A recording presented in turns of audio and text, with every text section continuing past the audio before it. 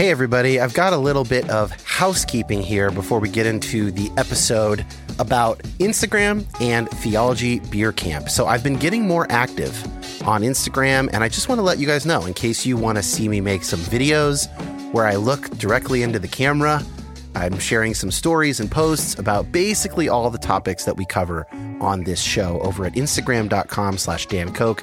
That's C-O-K-E, and the link is in the show notes. Also, Theology Beer Camp is returning in 2024, October 17th through 19th. The theme is Return of the God Pods. That is a Lord of the Rings reference, which should surprise nobody. I will be there alongside Brian McLaren, Diana Butler-Bass, the New Evangelicals, Bible for Normal People, Tony and Josh from GGCH, of course, Trip Fuller and Homebrewed Christianity, and a whole grip of others. And you can use the promo code Return of YHP, all one word, for $25 off your ticket. Prices go up starting June 1st. That link will be in the notes. I hope to see a bunch of you guys there in October. It was a serious highlight of last year for me.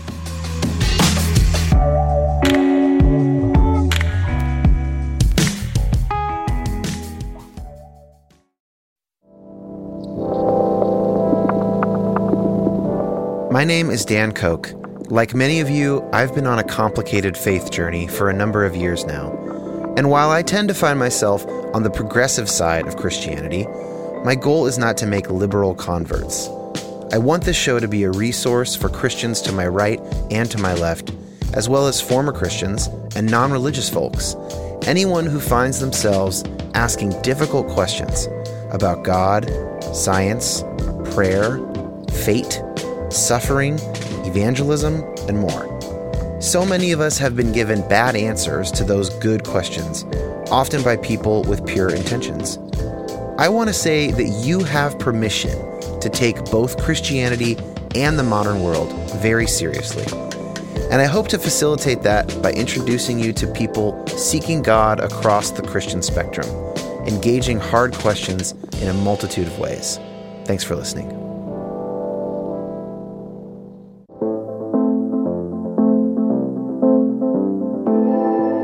A week and a half ago or so, maybe 2 weeks ago, I posted a very short solo pod on Israel, Hamas, Israel, Palestine, and how I did not believe that that was anything to do with the quote-unquote end times. I also said I wanted to do a more thorough version of this topic, and here is me making good on that.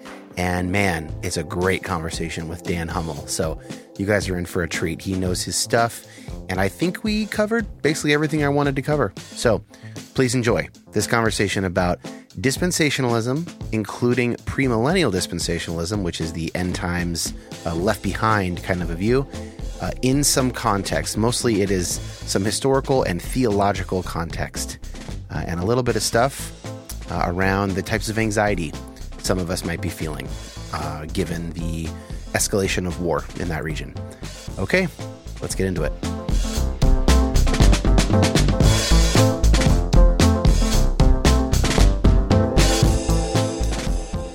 Dan Hummel, author, historian, UW-Madison, not Washington, Wisconsin. A beautiful, beautiful town and campus, by the way, back from my touring days. Thank you for joining me today. Happy to be here. Yeah, we're recording here in mid-October, so an absolutely beautiful time to be in Madison. You recently did an episode with Tim Whitaker on the New Evangelicals podcast. We are here to talk about this Israel-Hamas situation, but in almost an entirely different frame as that conversation. So what you guys focused on there was really sort of the global sociopolitics of Israel, Palestine, Hamas, the current situation, kind of what we know, and the global socio-political history of Christian Zionism and Jewish Zionism that sort of led to the founding of the modern state of Israel in 1948, all that stuff. I don't want to talk about any of that. So we will point people to that episode. And probably, if you think that's really interesting, maybe listen to that one first to kind of get the sort of real world, real politic backdrop of that situation. I want to talk with you about the theological and biblical stuff around end times speculation as it relates to Israel, Palestine, especially the modern state of Israel, and the, at that time, incipient Zionist movement that really animated what we know as premillennial dispensationalism. That is the reading of the apocalyptic texts in the Bible that leads to the type of worldview expressed in the Left Behind books. So we got a rapture, we've got a 7-year tribulation, we've got an antichrist, after which we've got the millennial reign of Christ, and then finally the end of all things. So did I miss anything there? I think I did that pretty quickly, and I'm happy with it. Yeah, that's the high points of the scheme. Yeah, that's the high points. Okay. And by the way, you're here because you have a book called The Rise and Fall of Dispensationalism. This is just very much your cup of tea, your topic, one of your research topics. So also, I just loved hearing you with Tim. Tim recommended you. Thank you, Tim, for recommending Dan. Okay, so I want to frame the conversation, though, autobiographically, because this was among the most important topics that I have ever had to learn about. And the reason for that, as longtime listeners will know, but Dan, you probably don't know, is that my history with spiritual abuse, religious trauma, such that it led me to be a spiritual abuse researcher, is through end times teachings. I would say I have some effects from purity culture and other kind of harmful teachings growing up, but the only real trauma I ever experienced was around end time stuff. But because of that, I had to work through this issue so long ago that like I'm actually kind of fuzzy on some of the details. I had to go through this. I started at age 18 and I'm now 40. So like there are people for whom this will be really helpful, and I want to do that, but I can't do it solo because it's been too long. And thankfully, I'm not still in that space nearly as much. So let's just start with the basics around premillennial dispensation, right? This is the Left Behind view of end times. Is there anything that you want to add to what I said earlier about the basic structure of this view of the end of things? So maybe one thing to add is that in the dispensationalist account, the rapture is an any moment event, so that it could happen right now. And a lot of the hashtag rapture anxiety type stuff comes out of people wondering when they get home and no one's at home, like, did the rapture happen while I was gone and my whole family's left and I'm just there alone or something like that. So that sets it apart from a lot of other ways that Christians have talked about the end times, which have often conversations about signs of the times or ways that Christians would know the end is coming. And there is some of that in dispensationalism. We'll get to that, about all the ways that dispensationalists try to predict the end times and all that kind of stuff. But fundamentally, the teaching is that it could happen at any moment. And there's a more sort of sophisticated theological reason why that needs to be the case. But then you hit the high point. So there's this very repeatable scenario that includes a 7-year tribulation divided into two. And right in the middle is when the Great Tribulation starts. God will unleash Satan on the earth again. And there will be this figure named the Antichrist, who will basically be like Jesus in inverse. So if Jesus, was fully God and fully man, the Antichrist will be something like fully man and fully Satan, or something like that, or somehow Satan's going to rule through this person. But, unbelievably horrible things will happen to the earth. Most people will die. There will be a remnant, particularly a Jewish remnant, that will survive. And then it'll all culminate in the Battle of Armageddon, which for dispensationalists will take place in Israel, in Tel Megiddo, as they identify it, which is an ancient sort of mound city. And in that battle, the blood will go as high as the horse's bridle, the type of prophetic language. Yeah. And Jesus will be victorious with his army, and that will establish the kingdom, the millennial kingdom. And this is where you talked about the term premillennial dispensationalism. So the premillennial part is that Jesus will come back to establish the millennium. He will come back before the millennium happens and actually establish it. And Jesus will establish a millennial kingdom. It'll be a literal 1,000 years. Jesus will reign with Israel. So with ethnic Jews who have recognized Jesus as the Messiah. And so there will also still be nations at this time. There will be all types of different people that have survived all this horrible stuff.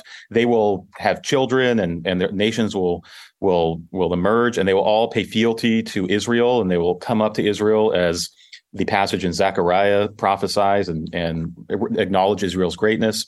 And then at the tail end of that 1,000 years, there will be one more rebellion, and there will be a final sort of dispatch of Satan to the lake of fire with all of his followers, and that will kick off the final judgment. And that will be sort of the end of, I guess, history as we know it, where everyone will be judged and go to heaven or hell. And then we'll be in the end state, as you might call it in theological language. So, as complicated as this is, of course, never spelled out this way in the Bible. This is reading passages and trying to fit them together all over the Bible. And yet, in the dispensationalist world, this is a pretty locked down scenario. So most dispensationalists will have something very similar to what I just said. There are quibbles on some of the details, but it's become the sort of standard way of talking about the end times. Yeah. Now, speaking in my own voice to listeners, I will say, except everything you just said, Dan, is not going to happen. Actually, it is not going to actually happen. I say that personally. People will differ. I say that personally with 99% confidence, I would say. Now, some of those elements, like a final judgment, perhaps, right? I'm much more open to something like that. You know, my kind of progressive theological streak, a la Teilhard de Chardin, is open to some really interesting interpretations of the millennial reign of Christ. Like, you know, he talks about this thing called the Omega point. There's some point at which like God and creation like sort of merge in this beautiful way, sort of like the people who talk about a singularity with AI, but like between God and God's creatures. So I don't mean to say none of that stuff will definitely not happen, but this whole premillennial dispensational program for the future that will happen, you know, in the land of Israel, it is in my mind 100% horseshit. I want to say that very clearly because some people are feeling some anxiety probably just hearing you recount those events. I know that I would have in the past. I didn't feel it anymore. And let me just also say that there's hope. You're not going to stay this anxious about this shit forever. Okay, that's my little caveat. And Dan, you and I may disagree on some of this, Dan. I'm not trying to rope you in on that. I want to make two comments, and then I want to ask a question about dispensationalism in general. The first one, I just want to note, when you talked about how the rapture could occur at any point, I think that is where most of the psychological power comes from. Because from our human lived perspective, we have to always be ready for something like that. And that's why when people tell stories about being afraid they get home, their mom isn't home, they think that they've missed out on the rapture, that is true in part because it's the type of thing that could happen at any moment. So I just think that's interesting from a psychological perspective. The second thing I want to say is in my own spiritual abuse, the list of types of spiritual abuse that came out of my research, one of the subtypes is called embracing violence. And it includes things like violence in the Bible and war and other acts of violence on earth, as well as kind of minimizing physical abuse and other types of abuse. But it also includes like the use of terror and horror to motivate religious decisions. Most interestingly to me, and where the embracing violence moniker came from as I was trying to make sense of these items that kind of grouped together through the statistical work, was it's like, yes, God essentially and necessarily uses violence. That is like one of God's best tools for accomplishing God's purposes in the world. And I think the example of Armageddon and Jesus' army and the other army, and there's blood everywhere, and he wins. And Driscoll references this picture of Jesus all the time in Revelation as this like bloodied man's man, you know, Messiah. That's interesting psychologically. Like, yes, violence is not an aberration. Violence is like part of what God uses to do things. Those are the kind of, I mean, if you want to respond to any of that, please do. And then I'll get to my dispensation question.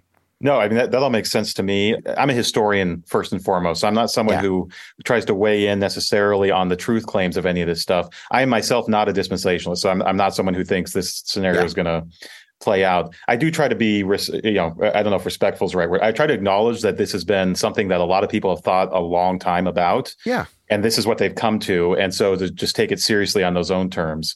But I do think, I think you're right that one of the distinguishing marks of the dispensationalist system as it's sort of popularized, is its focus on violence. And particularly in the 20th century, it's also been like a fixation with military technology and geopolitics. And I won't be the first person to say it's often odd or downright weird or concerning when you read about some of the popular dispensationalist teachers who seem giddy about an upcoming war or a new type of nuclear bomb. This is going back some decades, or a new type of fighter jet that seems to comport to a certain prophecy. Right. This is where I guess I will weigh in a little. It feels a little at odds with the rest of the picture of what it means to be a Christian that I have today, which is maybe you even believe these things, but this should be a moment for lament and sort of recognition of the gravity of what's happening, not a moment to speculate about, sort of almost like taking futures or something on what's going to happen in the world that's going to lead to a lot of death and destruction. So I think you're right on there that's been particularly in the more popularized versions, that's been a really distinguishing mark of dispensationalism. And it's got people like Hal Lindsey, who's someone I'm sure we'll mention, major popular of this type of thing, and he's actually still alive with us. But he will always reference his contacts to military strategists or the Defense Department as if those are sort of as important as maybe religious credentials to his way of marshaling authority to what he's going to say about interpreting this or that prophecy. So you're right on that's part of that culture. Let me just have a sip of water to rinse the vomit out of my mouth. Hal Lindsey. Okay. So I was raised to some of the people in my world read the Bible this way. And I would say some of them either didn't or they didn't care that much, right? So maybe if you pressed them on it, this would have been kind of their view, but they're not focusing on it. Others, it was like front and center. I had to take a class in 8th grade in my evangelical junior high and high school where we kind of did a whole Revelation and Daniel, semester. I had already been having panic attacks about end time stuff at that point, so I kind of white knuckled my way through that semester. But so the question about dispensations, let me see if I get this right and you can correct me. So dispensation does not only apply to sort of the future, it's that there are these basically periods of time in which God relates to humans differently. So I don't remember all the names, but basically you got pre-Noah, right? There's a pre-flood dispensation. Is there even one before Adam and Eve sin, maybe? Yeah, whatever. It's innocence. Innocence is the first one. Right? Yeah. Then you got they sin, now it's not innocence. But then we've got the flood, and then God's like, okay, I'm going to do things differently now. Here's a rainbow. And then we got that patriarchs or whatever up to Abraham. Now, Abraham, I'm making a new covenant. That goes through some period of time. Maybe there's another one. Then we get Jesus, right? So there's like these different ways that God is roughly interacting with God's people. And then one of those dispensations or two of them or whatever it is, like those come later. So the word dispensationalism, I've got that right? That's what that refers to? That's right. And the normal standard number is 7, but there are many variations on that. Some down to 5, some up to 10 or 11. But yes, it's this division of, as they would call it, economies of God's interaction with humanity. So different fundamental relationships God is having with humanity. Now, earlier on, like back before this was all systematized, one of the major charges leveled against dispensationalists was that they taught multiple ways of salvation. So depending on the dispensation, you would actually be saved. And there were some really, I guess from later perspective, problematic quotes from some of their leaders where it seemed to imply in some dispensations, if you just followed the law really well, you'd be saved. And in others, you required Jesus or something like that. As it was systematized in the 20th century, they've gotten away from that, and they've almost uniformly insisted it's always by grace that you're saved. However, the fundamental way God interacts with humanity, the way God tries to empower humanity to accomplish the redemption of the world does change over time, and particularly changes whether God is dealing with Israel, and as in the ethnic Jewish people, ancient Israel, that is seen as continuous with now the modern state of Israel, or with the church, which is this newer people of God. So they believe in multiple peoples of God. I mean, that'd be one way of saying it. Yeah. And the dispensations relate to how God relates to humanity within each of those people, within each period of time. One of the things just kind of to note as a lens that maybe we'll bring up later, that is especially problematic for me with this way of viewing things, separate from kind of my issues with inerrancy and all of that stuff. Now that we know that the universe is billions of years old and that there are billions of galaxies with billions of stars in each of those galaxies, like this stuff just made a lot more sense if you believed in an old school 3-tiered cosmology, you know, the netherworld below, humans here, God and gods or whatever up in the celestial spheres. You know, we're kind of like one big, you know, sphere basically, or something like that. But now that we can put ourselves in that other timeline, it makes just so little sense to me. So even if people go, there, Jesus is going up in the sky. There he is. This is it. We're hearing the trumpets. It's like, is that also happening on Saturn's moons? Is that also happening in like a different, you know what I mean? Like, it doesn't, I think humans are not very inclined to think of ourselves, like we didn't evolve to think of ourselves in cosmic context. We sort of evolved to survive the African savanna for 65 years with a tribe of 200 maximum people. So like maybe it kind of works because we don't like thinking that way. It's not natural for us. I don't know if you have any thoughts about that. I'm also bringing that in to kind of help with people's possible anxiety here to sort of already kind of poke some holes. But that has always been one of the most interesting critiques to me, is like, how do we situate that? Yeah. Oh, that's fascinating. And I'm sure there's been a lot of end times fiction that's somehow contemplated what does the second coming look like, you know, from space or something like that. One thing that's interesting. So in terms of, you know, the age of the Earth, there is a strong correlation between young Earth creationism and dispensationalism. They both read Genesis 1 literally. Birds of a feather, for sure. Right. And actually, there's a historical connection between the proponents of both of those being really tied together in the 20th century. But one interesting thing is if you go back 100 years, so there's a famous Bible that a lot of dispensationalists have called the Scofield Reference Bible. Yeah. And it's written, or the notes of the Bible are all sort of the dispensationalist system. And they're written by this guy named Cyrus Scofield, who lived in the 19th and early 20th century. Interestingly enough, Scofield was not a young Earth creationist. He was someone who believed that the Earth was millions of years old. I don't know if you go with billions. He was, early 20th century. Yeah. But he believed in a certain way of interpreting Genesis 1 that is called the gap theory. And almost no one believes this anymore. But it's the idea that between Genesis 1:2 and 1:3, there's an indeterminate amount of time that is probably millions of years that will help explain all the geologic records of all the fossils and everything. And also that there was a civilization that basically rose and fell during that era. And that some of the things we see in the fossil record and in the archaeology record are from this civilization that is not mentioned anywhere else directly in the Bible, but helps explain some of what we're finding, particularly in the early 20th century, in the geologic and archaeological record. So another way to get an old Earth is to like turn some of the language into poetry, right? Like, then he created this, then he created that, is like, well, those are long processes. Maybe there's some evolution in there, or, whatever. They would say only microevolution. That's what I would have been told growing up. 5 points if you know, if the phrase only microevolution means something to you.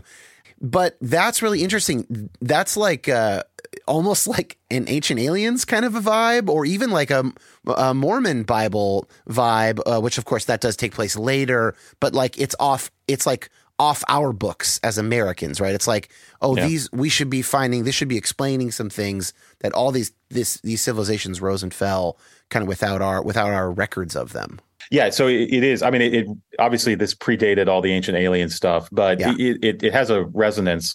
And just to close out Scofield, he also did not believe the days of creation were literal 24-hour days. He thought they were symbolic for eras or sort of demarcated periods of time. So anyway, that's all to say, a lot's changed since Scofield. And Scofield was a very conservative, he believed in biblical inerrancy and everything, but he did not tie that to a literalistic reading as we would understand it now of Genesis 1. And so that tight association, which then gets to, I think, one of the cores of your question, sort of the earth centrism of the way that a lot of these prophecies, that really is we're talking like the last 70 or so years is when that's really developed into this popular, where, millions and millions of people are imagining this is the scenario of the end times.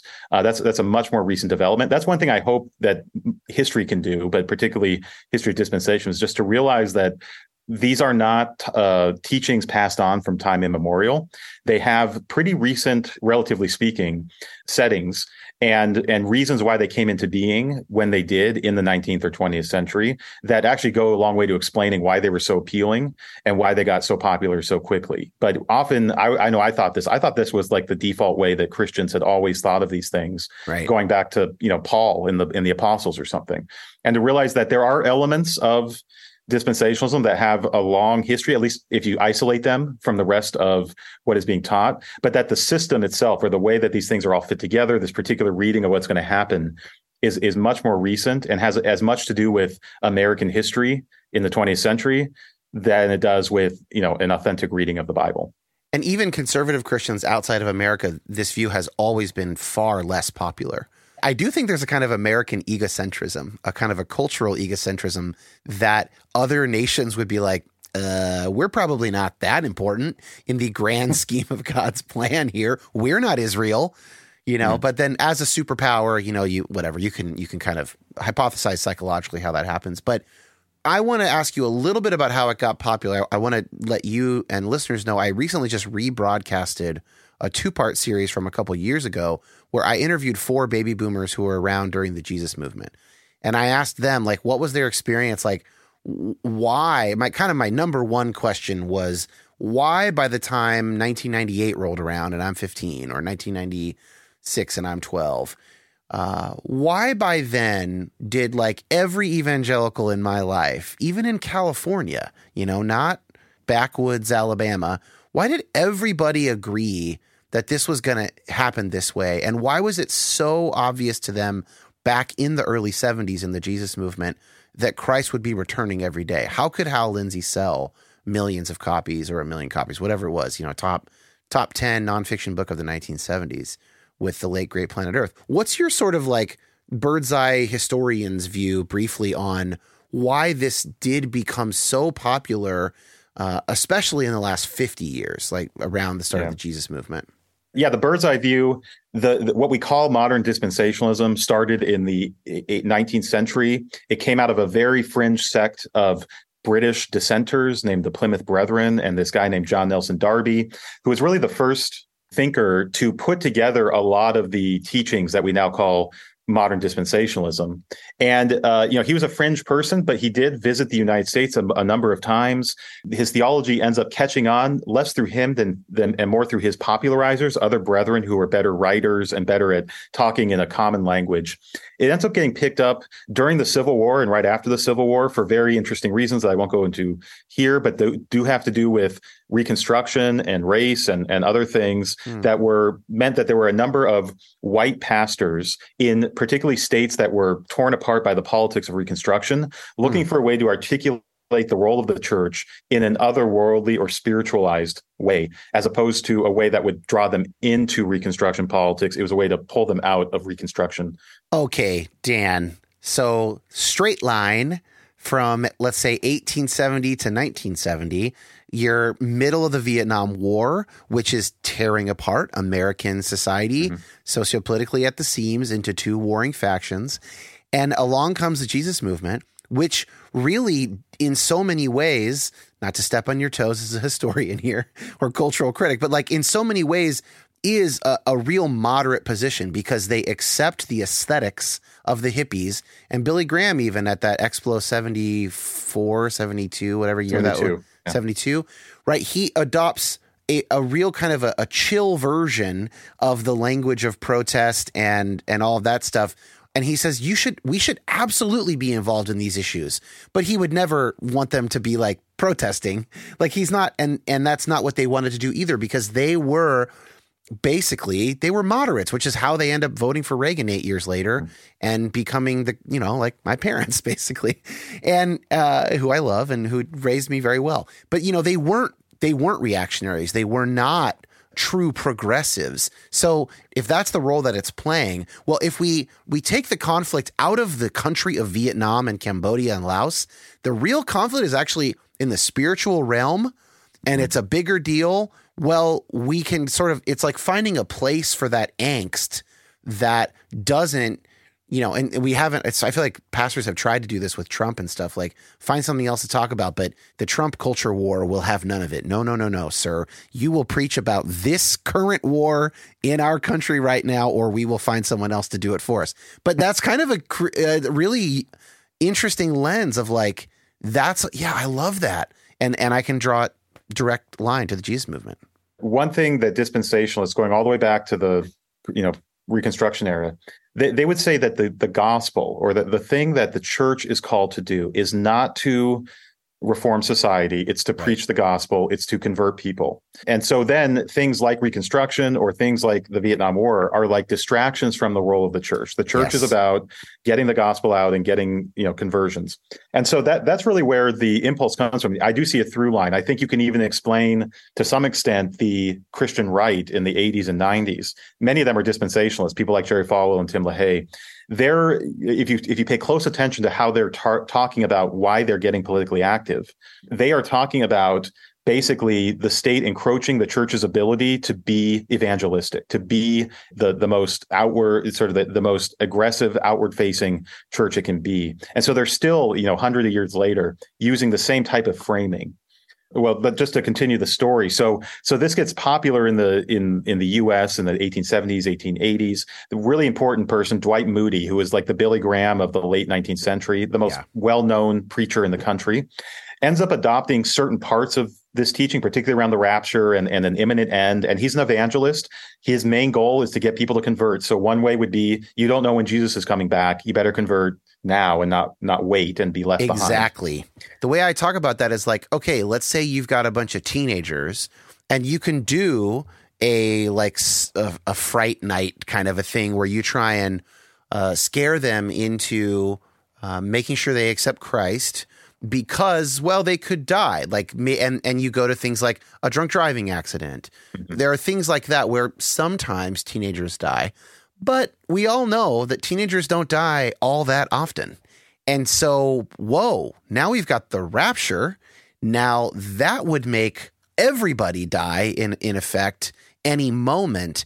And so if you just look at it as like, how strong can we push this lever of you got to take this seriously right now, which is ultimately what you're wanting to do if you're trying to encourage a conversion. I'm not even really saying the motives are wrong there. I'm just saying if that's the end you're going for, if your goal is conversions, what levers do you have to push?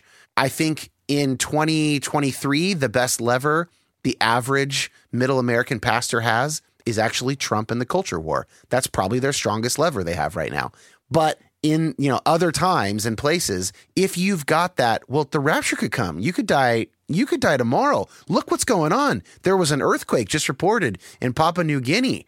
The peace talks are failing in Israel. Oh, I'm not only going to die if I'm the 1 in 1,000 kids who gets leukemia, or I'm the 1 in 100 kids who's in a car accident or something, every 10 years. Like it's, you know what I'm saying? So it makes it way more pressure on the current moment, and it makes it more efficacious, I think.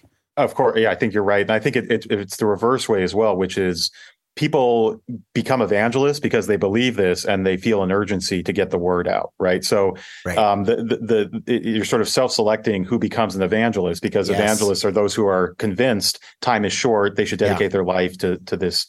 And Moody was definitely that. Though Dwight Moody started not a premillennialist or a dispensationalist, but he came to view that as being the right view, partly because of his contacts with these brethren, this sect. But Moody is such an important figure that basically by 1920 or so, most of the evangelical infrastructure, and here we're talking about the revival circuits, the Bible institutes. This is a new type of educational institution that emerges. The Bible conference circuit, which is something that's not nearly as popular now, but used to be sort of the main way that people would get known. And many of the missions agencies, so the ones that are going global with the gospel, all of them have a strong dispensationalist influence on them. Yeah. And so we move into the fundamentalist period after that, and where there's a big sort of split within the bigger Protestant world. And much of the fundamentalist world is dominated by these dispensationalists. Not totally, and that's a big part of the story, is that not all conservative Protestants are dispensationalists, and that it becomes a very strong point of tension between more covenantalist, as we call them, and more dispensationalist theologies. But by the time, the baby boomers are being born in the 50s and 60s, much of the infrastructure, many of the church denominations, particularly the independent churches, many of the seminaries, many of the publishing houses assume dispensationalism as the right theology. And here's where it also gets tied into this idea of literalism and biblical inerrancy sort of all being bundled together, so that a conservative Christian, or sort of as we call it, a Bible-believing Christian, is one who believes in an inerrant Bible. And the way you sort of prove that is that you're reading the Bible literally, that there aren't symbols and sort of things you can weasel your way out of, but that it's literal and plain. And this is the dispensationalist way of reading the Bible as well. And so they become very prominent in the more academic spheres. Places like Dallas Theological Seminary become centers of theological training, teaching dispensationalism to hundreds and hundreds of pastors. And then by the 60s and 70s, you get a very potent popular version of this that is about reading the current Cold War context within a dispensationalist mindset, linking it up with prophecy, and then being very good. I mean, we've sort of been joking a little about Hal Lindsey, but whatever you say about Hal Lindsey, an amazing popularizer, someone who takes a very seemingly arcane set of theological beliefs and whittles them down, distills them into something that, the hippie would read and actually say, I think I believe that. Yeah. And part of that was his ability. And by the way, most of his books were ghost-written or co-written. And it's important, I guess, to give her credit. Her name was Carol Carlson, and she ghost wrote most of his popular books. Credit, if you want to call it that. Yeah. Yeah. She's actually a very shadowy figure that there hasn't been much written on her, but she was an important ghostwriter for a ton of these major evangelical figures in the 70s and 80s. Wow. But he would do things like he would call the rapture the ultimate trip. So he's using sort of like 1970s language, or the Antichrist is the future Führer. So drawing on the Hitler language to talk about the Antichrist. And this, of course, does something that a stodgy seminary professor at Dallas Seminary doesn't have the ability to sort of make it interesting. Whereas people like Hal Lindsey and then Tim LaHaye, who co-writes the Left Behind novels, they're really good at this. And that's part of what makes it just the sort of lingua franca, or the assumed theological background to the Jesus people and so many evangelicals in the 1970s and after.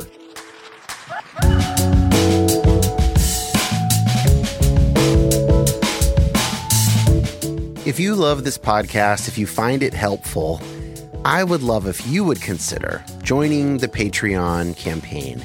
It is $7 a month, and it includes 2, usually 3, exclusive episodes per month for patrons only.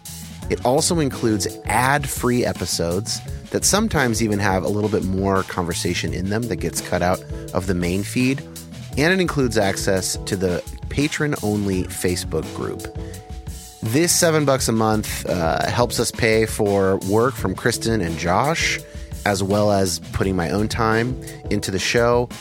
I also love getting feedback from patrons of the show, questions to answer in question and answer episodes, and all kinds of just information from you guys, responses, feedback to help us make this thing better. And I love interacting with people in the Patreon community. Most of that happens on Facebook, but I also will comment on posts on the Patreon app. And through Patreon, you get this special feed that you can put into your regular podcast player that allows you to hear those patron-only episodes. You don't even have to go anywhere weird to hear them. It's all right there. It's very simple, and you can feel good.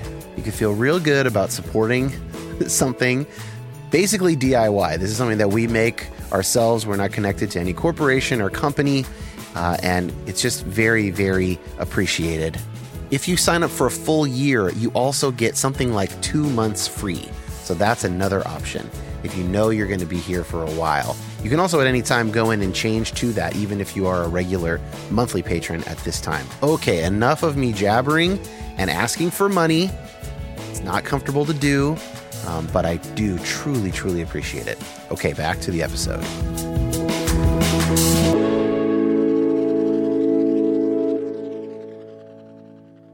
Let's talk a little bit about how the Bible is read in this world. You've talked about inerrancy, and you've talked about, and actually that came up in my End Times popularity with the four interviews of like, A number of them said there was a sense then, I think there's a sense now, I think the psychology of it and sociology of it is unchanged in conservative Christian circles, where it's like, look, if we have a question and we're not really sure which way to go on it, probably the more faithful thing is to lean more fundamentalist, more literal, more straightforward. That is like ultimately what God would want. And you then broadcast that you're a true believer. It's the exact same way that politicians on the farther left and farther right will broadcast themselves as the true believer. I'm the real socialist. I'm not one of these fucking sellouts, or I'm a true conservative. This guy voted with Biden on 4 items, so go with me. I really think it's probably the same sort of module of the individual and group, brain or sort of psychological interaction with each other, that like, that's the most straightforward way of going with it. And so you're saying how, if you take this literally, not just inerrant, not just lacking error, but when it comes to whether we interpret that error lacking text figuratively, poetically, or no, it's Black Hawk helicopters because those look like giant metal locusts. So then that's probably helicopters, like that sort of a move gives you a kind of a bona fide, right? That you're a true believer. But in terms of the actual text, like the stuff in Daniel, I think it's like the weeks, right? There's a bunch of weeks written in the book of Daniel. Obviously, there's a bunch of stuff in Revelation. It's odd that we would both say, and they all say this, when possible, we interpret literally, not metaphorically. And then they go, so this beast with 7 horns, that's the United Nations. It's like, why not say it's a beast coming out of the sea with 7 horns? Like, why's that got to be figurative? Anyway, okay, now I'm getting ahead of my skis, but can you talk a little bit about the actual way people have to read the text to get to this place? Yeah, and you're hitting on something with your sort of digression there, that even the literal reading isn't literal in a totally literal sense. It's a way where there's an assumption that there's a correlation to real world events, that there's basically one level of symbolism and that's it. So the beast represents the European Union or something like that, which is still trying to correlate it to near future events. And I think the key thing is to understand there are many different ways to read something like the book of Revelation. And the way that dispensationalists do is often called futurist. So it's the idea that most of what's in Revelation has yet to be fulfilled.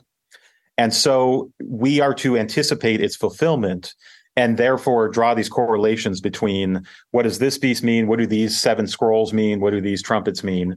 And to think about, because dispensationalists believe it could happen at any moment, they tend to be very near future minded about it. So whatever tech is going to be in the end times, it's probably going to look similar to the tech now. It's not 10,000 years from now when we couldn't even imagine, what the world would be like. Why isn't it? Wouldn't that be just as likely? Well, they would claim that there have been enough fulfillments, such as the state of Israel being founded in 1948, right, to indicate that we're somewhere near the end. And this is where I critique dispensations in the book for this. They want to be sort of defined as being any moment in the rapture. They don't try to date set, at least on paper. And yet in practice, they benefit a lot from implying it's just around the corner. Some of that, and some of them have actually set dates. Hal Lindsey being one. He said a generation is 40 years, and so all this stuff shouldn't happen after a generation of Israel being founded. So he actually talked about 1988 as being an important year. Of course, that came and went, and he revised himself. But futurism is just one way to read the book of Revelation. But it's the way that's most popular, and frankly, it's just the most interesting for a popular audience. And I think of, you talk about the default of reading this way as maybe the more faithful way in some sort of assumed way. And I think, just to give you a big concept, Americans are populist and democratic by nature, and they are deeply influenced by the Scottish Enlightenment, if you go back enough time. And the Scottish Enlightenment assumed it was what was called common sense realism, that every person had the innate ability to basically reason toward the truth in any context. Yes. And this was actually, this was a sign of the dignity of a person, right? That you didn't have to be a king or a scholar to understand the world. Well, when you take that to the Bible, it means in the most crude form that anyone can get to the true meaning of the Bible using purely their own faculties of reasoning. And I'm sure, as you and I would agree, the Bible's a very difficult text to understand. It's not written in English. It's not written anytime recently. Right. And so actually, it's not maybe the best way to go at the Bible. That doesn't mean that some of the core truths can't be gleaned if you aren't a scholar. Obviously, you can piece together what was Jesus saying, what was his message, all that kind of stuff. And like the Catholic Church and others who would go with something like infallibility, what they will often focus on is like, look, all the things necessary for salvation. That's a way of saying you can figure out that like you sin and Jesus has offered another way. If you want to talk about different, like a basic atonement theory, Paul will talk about Jesus dying for our sins, or John 3:16 or something. Like the idea is like a normal person can grasp enough to like be in God's good graces, essentially, and live a faithful Christian life. And that's also a thing. I'm neither an inerrantist nor an infallibilist anymore, but that's a much more, in my opinion, reasonable take on things than like, it's often referred to as the perspicuity of Scripture. And perspicuity is the idea that something is clear on its face if you speak the language it's written in. In this case, the language it's been translated into. Right. It's interesting that they'll add that one in there. And just for my money, if people are curious, Christian Smith's book, The Bible Made Impossible, is a slam dunk case against the perspicuity of Scripture, and the best thing I have read on that question. But that's not what we're here to talk about today. So when I got to college, to bring it back to a little bit of autobiography, I skipped through many panic attacks on the way there. I read a book called End Times Fiction, and it was a book by someone who was also an inerrantist, I'm sure, or something like that. But he was not a premillennial dispensationalist, and he was arguing for an alternate view here called amillennialism. And he was still basically reading, in the sense of he's still an inerrantist. He's still saying all of these things apply to historical events. But what you mentioned about futurism, he was not a futurist. His argument was most of these things already happened in the year AD 70. There was compelling evidence, he thought, that like the name of Emperor Nero spelled out in Hebrew letters. Each Hebrew letter has a numerical value. It would like add up to 666. And the streets running with blood, like this stuff matches pretty well historical descriptions we have of basically the Roman sacking of Jerusalem and the destruction of the temple. And so he's like, look, this stuff is not about stuff that's going to happen. It's about stuff that already happened. And we are therefore in the millennial reign of Christ right now. We are in the millennium. And so other things will happen later. But here is a way to not read it that way. So amillennialism, that's like an alternative to premillennial dispensationalism or any other form of dispensationalism. Do you want to talk a little bit about like the other options for, if you take the Bible quite seriously, like here are still the other options that people have read, like conservative Christians have read into the text. And let's bracket amillennialism for a second. So if we talk about dispensationalism as futurists, they're reading these texts as happening in the future. Yeah. What you just described as the author you read, End Times Fiction, he would be called a preterist. So he thinks that term means people who think most of Revelation has already been fulfilled back in the history. Yeah. There's two other views, and none of these are deciding how seriously you take the Bible or if you think it's inerrant or not. You can be as serious as you want with these views. Another one is called historicism, which, unlike futurists, historicists think a lot of it has happened throughout history, including trying to line up, Napoleon or the Black Plague or something like that, or the Black Plague. Yeah, and so that's another reading that has been it's much less popular now, but it used to be very popular in the Middle Ages and early modern period. And then a fourth one is called idealism, and this is the one where you read most of prophecy as symbolic, as somewhat timeless. So instead of trying to see it as a sequence of events, it's actually trying to capture some deeper reality about God or about the struggle between good and evil. And that's quite a popular view today as well. And I think I just read a commentary on Revelation by Scott McKnight, the New Testament scholar, and it was in the idealist mode. It was about how we can read Revelation as Christians today, not to decode not to decode what's going to Right. happen, but to sort of take heart in the timeless message of Revelation. So all of these are different options. And then depending on the option you use and depending on some other commitments you have, you will land and either be a premillennialist. And I mentioned that's when you believe Jesus will come to establish the millennium. And most premillennialists are futurists in how they read this stuff. You might be an amillennialist, which is actually not a great term. It means amillennialism, so no millennium. It more should be like a realized millennium. Like we are, like the church is currently the millennium, Right, not in any right. literal 1,000-year way, but it sort of represents Jesus's reign, That's right. emerging reign on earth. Yeah. And then there's postmillennialism, which is the idea that basically the church is to achieve such a point that there will be peace on the earth, and then Jesus will come back at the end of that. So he will come back post-millennium time. Right. That used to be the dominant American view up until the Civil War, at least, and even for a while afterward. When we were still full of ourselves until the Civil War knocked us onto our haunches and we're like, maybe we're not that great. Maybe Jesus. I mean, it's really funny to look sort of sociologically and sort of national psychology wise, like the psychology of a whole nation or culture of like when things are going well, people become post millennials because they think, we're killing it. When things are going really poorly, they become pre-millennials. God's going to save us from all this bullshit. And it's like, you can almost like graph that out. And probably when eventually if we ever have like 300 years of Google word search data, you'll be able to like match that up with the economy or sort of like how people are feeling about global politics and stuff like that. It's interesting. Like during the Cold War, the post-millennial thing would have seemed so silly. Like we've got two superpowers aiming nukes at each other. How the hell is this going to go so well that then Jesus comes back because we really did it? Right. That the sort of plausibility structure of all that stuff changes a lot with the global political situation at the time.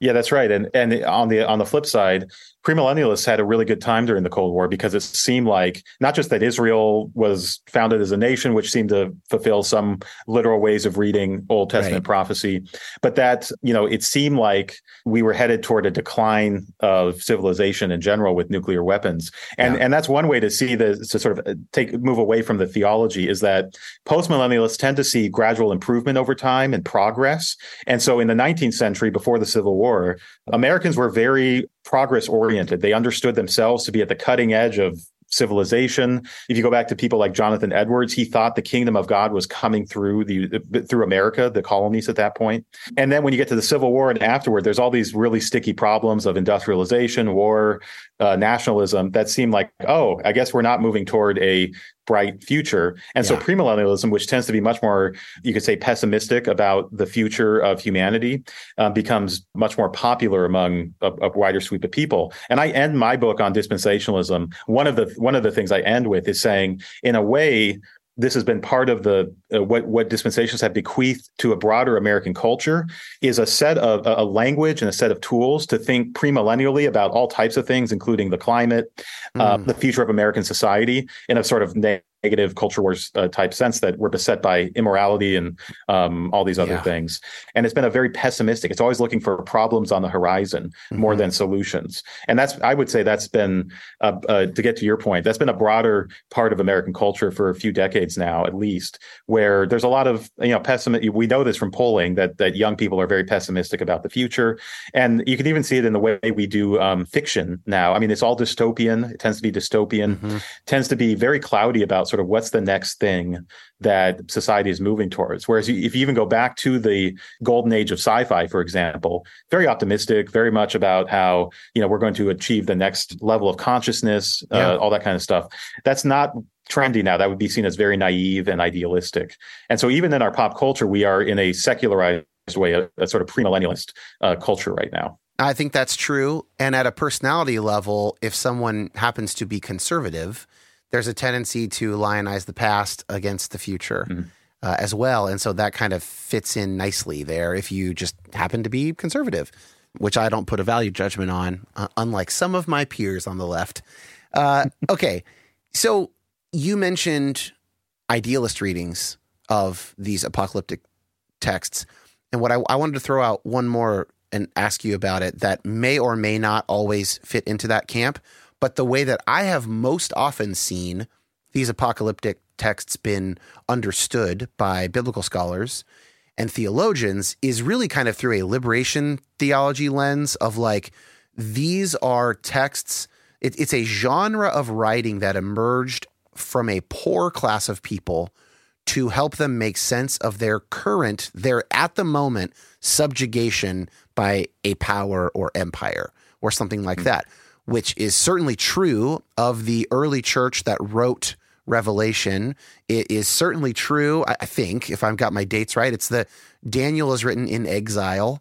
So Jews being exiled to Babylon, not self-determining, not self-governing, right? And so that it's almost like a genre that reflects a kind of cultural or national malaise, a deep darkness, an expectation that, well, we have this relationship with this God who is good, and yet this is our current situation. So I guess this is how God's going to deal with them, how God's going to put things right. How does that map on to sort of that idealism category? Is that a sub type of that? And is there anything else you want to say about that kind of more socio-political way that it's interpreted often these days?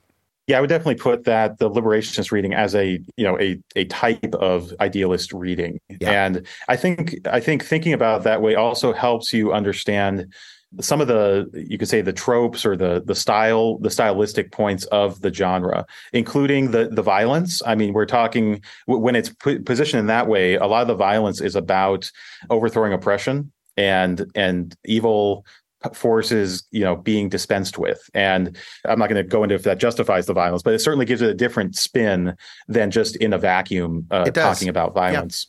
Yeah. And then also the genre of apocalyptic literature tends to be quite, to borrow a term from a different religion, Manichaean or quite stark, good and bad. Everyone's either on one side or the other. And ultimately, even if the dark side or the evil side is overmatching the good side, the good will always triumph. And this can feel pretty simplistic for a nuanced sort of prestige TV culture in the 21st century or something. Yeah. But you have to understand that these were texts that were supposed to give people that were powerless hope. And a sense of that all was not lost in their moment. And so it can help explain what might seem sort of a simplistic narrative trope today, which is a clear good and bad, light versus dark, but actually is not meant to sort of be a good story in the sense that we might think of a good story, but is meant to actually give hope to the people reading it. And there's a number of ways you can read this, but they all would be within the idealist tradition, which is to say what a liberationist is not doing, even whether writing or interpreting the text, is not trying to line up a sort of very clear scenario of events that like a journalist could then report on or something like that. It's much more about the deeper spiritual meaning of the text and how that in some ways how that spiritual reality is more important than the events on the ground in real time. And liberationist is just one of the traditions that has used that over the last 2,000 years, more than that, because that genre goes even back before Christian times. But it's probably been the one that we forget most about, particularly in a modern American context, where it's either we want to read these things in a vacuum or we just assume our sort of middle class background. And then we have very particular views on violence or other things that may not be what the writers intended for those. Yeah, that's great. I value your wanting to be kind as a scholar and historian. And so I'm going to ask you, though, to give me some information that helps my listeners understand how successful these predictors have been, because that's one thing you get. You get a lot of prediction in especially this premillennial dispensationalist thing where you're constantly checking the newspaper for signs and signals that this stuff's going to happen. Now, John Darby got one thing right. He got that the nation of Israel would be founded as a modern political state. We don't have that much time, so I'll summarize what I know about it, and you can just correct me if I'm wrong. His view, he was involved with then the Zionist movement in the UK and Europe. And the Zionist movement eventually becomes kind of partners with the type of Protestants who are reading the Scofield Bible as that kind of dispensationalism kicks up in popularity in the United States. And of course, after World War II, the Zionists succeed and the rest of the world takes part of Palestine and gives it to Israel, right? So that happened, but it's not as if it happened in a vacuum. His scholarship in material ways contributed to that prophecy becoming fulfilled, or that prediction coming fulfilled. Because also that language is not strictly speaking in the text. It doesn't say a modern sociopolitical state with borders. Like they didn't even have. I mean, I guess they have the Roman Empire, whose borders are technically always moving, but. So he gets that right. And that is the one that every dispensationalist will point to as like kicking off all the other ones. In terms of other concrete predictions, approximately how many would you say have been made by major figures, ballpark, guess the jelly beans in the jar, and how many of those that you know of have come true? Yeah. Well, just one correction. Darby himself wasn't involved with Zionism. He was actually very anti-political in that sense. Many of his followers were very involved, though, and took his teachings and applied them, and in fact supported Theodor Herzl and other early political Zionists. Darby dies in 1882, so it's just before political Zionism really emerges on the scene. Okay. The thing I had read about him, though, is that people described him as maybe he wasn't politically active, but he was a astute geopolitical observer. Oh, sure. So he kind of had his finger on the pulse about that stuff. Whether or not that's not the same as sort of being outright involved in politics with your name and stuff like that. So. Thank you for that correction, though. Yeah. Yeah. And he definitely was someone who was looking at Jewish migration to Palestine, even in the 19th century, and saying this is prophetically significant. Yes. Yeah. Okay. So, I mean, one distinction I just want to make quickly is between, and I do this in my book, I try to distinguish between scholarly or academic dispensationalism, which would be very boring actually to be on its own. It's a lot of theologians arguing about stuff, and then pop dispensationalism, which is what most of us think of. It's all the big preachers, all the big authors. So if you're just talking about that group, thousands of predictions over and there's sort of been the overt predictions, like this thing will happen or these people will fight. Yeah. And then there's been all the sly predictions, which is, asked or stated in a question form. Could this be a fulfillment of prophecy? Yeah. Or this may happen, or look for prophecy to be fulfilled if these things happen. And then they, of course, want to take credit. I compare it sometimes to the way you watch like a pregame show for football or something.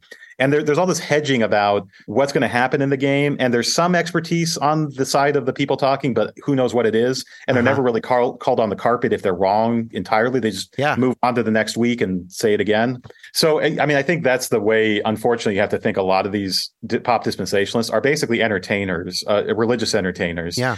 And it's much more about the excitement of making a prediction than any sort of truth or verification behind it. So 1948 is a big one that seems to fulfill these certain prophecies. 1967, the war where Israel occupies all of Jerusalem again and then ultimately takes it over. That seems to fulfill a prophecy in Luke about the times of the Gentiles ending as they understand it.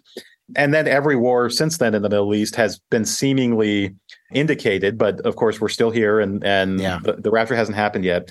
And then there's also a really bad track record on failing to predict things. So like the end of the Cold War was news to dispensationalists as much as everyone else. It was sort of a surprise. Yeah. And there were a bunch of books written in the 80s which just assumed that the Soviet Union would be the chief rival of the U.S. for the foreseeable future. So, you can ask questions about, why didn't, if this is such a significant development, why wasn't that part of the prophecy that these certain powers would fall? There's been a lot of activity predicting around the wars in the Middle East that the U.S. has been involved in. There was a pretty famous, infamous book in 1991 called The Rise of Babylon, which had a big face of Saddam Hussein on it. Yep. And that was supposedly Hussein was going to be the Antichrist or something. Another round in 2003.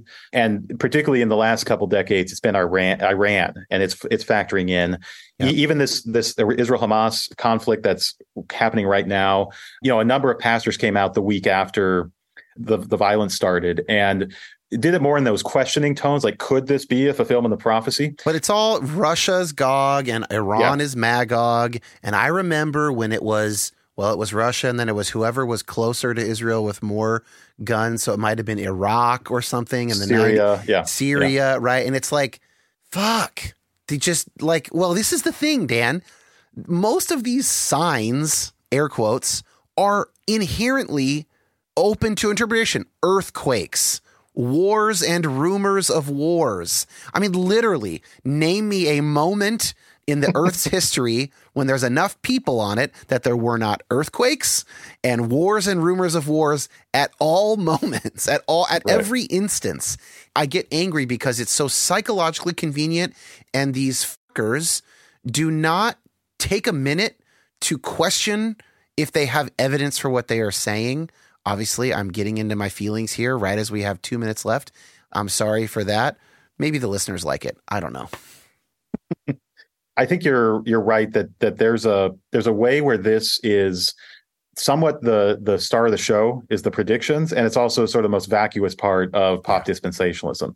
It's the thing that, the most recent one I was reading about was Greg Laurie, one of these megachurch pastors, who he hedged it, but he said, if a war opens up on the northern front with Israel and Hezbollah, this might just fulfill that prophecy about Israel being invaded from the north, right? So right there you have, is that a prediction? I don't know. It's sort of an analysis saying this is more likely than not, but he also has a way to say, he framed it all as an if statement. So if it doesn't happen, well, no skin off his nose. So that's been the way that particularly the more popular people, and this is how I try to tell the story of what I call the fall of dispensationalism in its more ironic sense. So not a fall as in it disappears, but it's actually turned into this really simplistic, thin way of public discourse. It's largely beholden to consumerist and political interests. Yeah. And there's a consumerist part, which is about sales and views and everything else. And there's a long history of that going back to televangelism and before. And then there's a political part where these types of ways of invoking prophecy are meant to get you to think a certain way about the world, about the U.S., about what the U.S. should be doing, about what the actors in the Middle East represent in a larger moral sense. And those, unfortunately, have been some of the two of the biggest legacies of pop dispensationalism, has been as a consumerist product, and it's very successful there, and then as part of the mix of a certain type of politics that's now very popular among evangelicals, particularly on the conservative side. Well, Dan, fantastic conversation. I think that that's really sad. It's a sad state of affairs, but also no one listening to this doesn't already know that it's a pretty sad state of affairs on the right at this particular moment. And, at least it's not the trumpets are about to sound at any minute. At least it's mostly hucksters. And that's really sad when your grandma sends you a forward of one of them and has given money to some bullshit ministry. It's really sad. But if you're anxious about this all coming to an end and Jesus appearing in the sky, I don't think you need to be anxious about that. I think you just go on loving your neighbor as yourself. Dan, fantastic conversation. Thanks for being here. I think we also succeeded at not covering the same ground that you did with Tim. Okay. So these are really nice companions, and Tim said he was going to link to this one too. So very cool. Thank you so much. We're going to have links to your book and your website in the show notes and all that if people want to get in touch with you. It's been a pleasure talking. Really enjoyed it.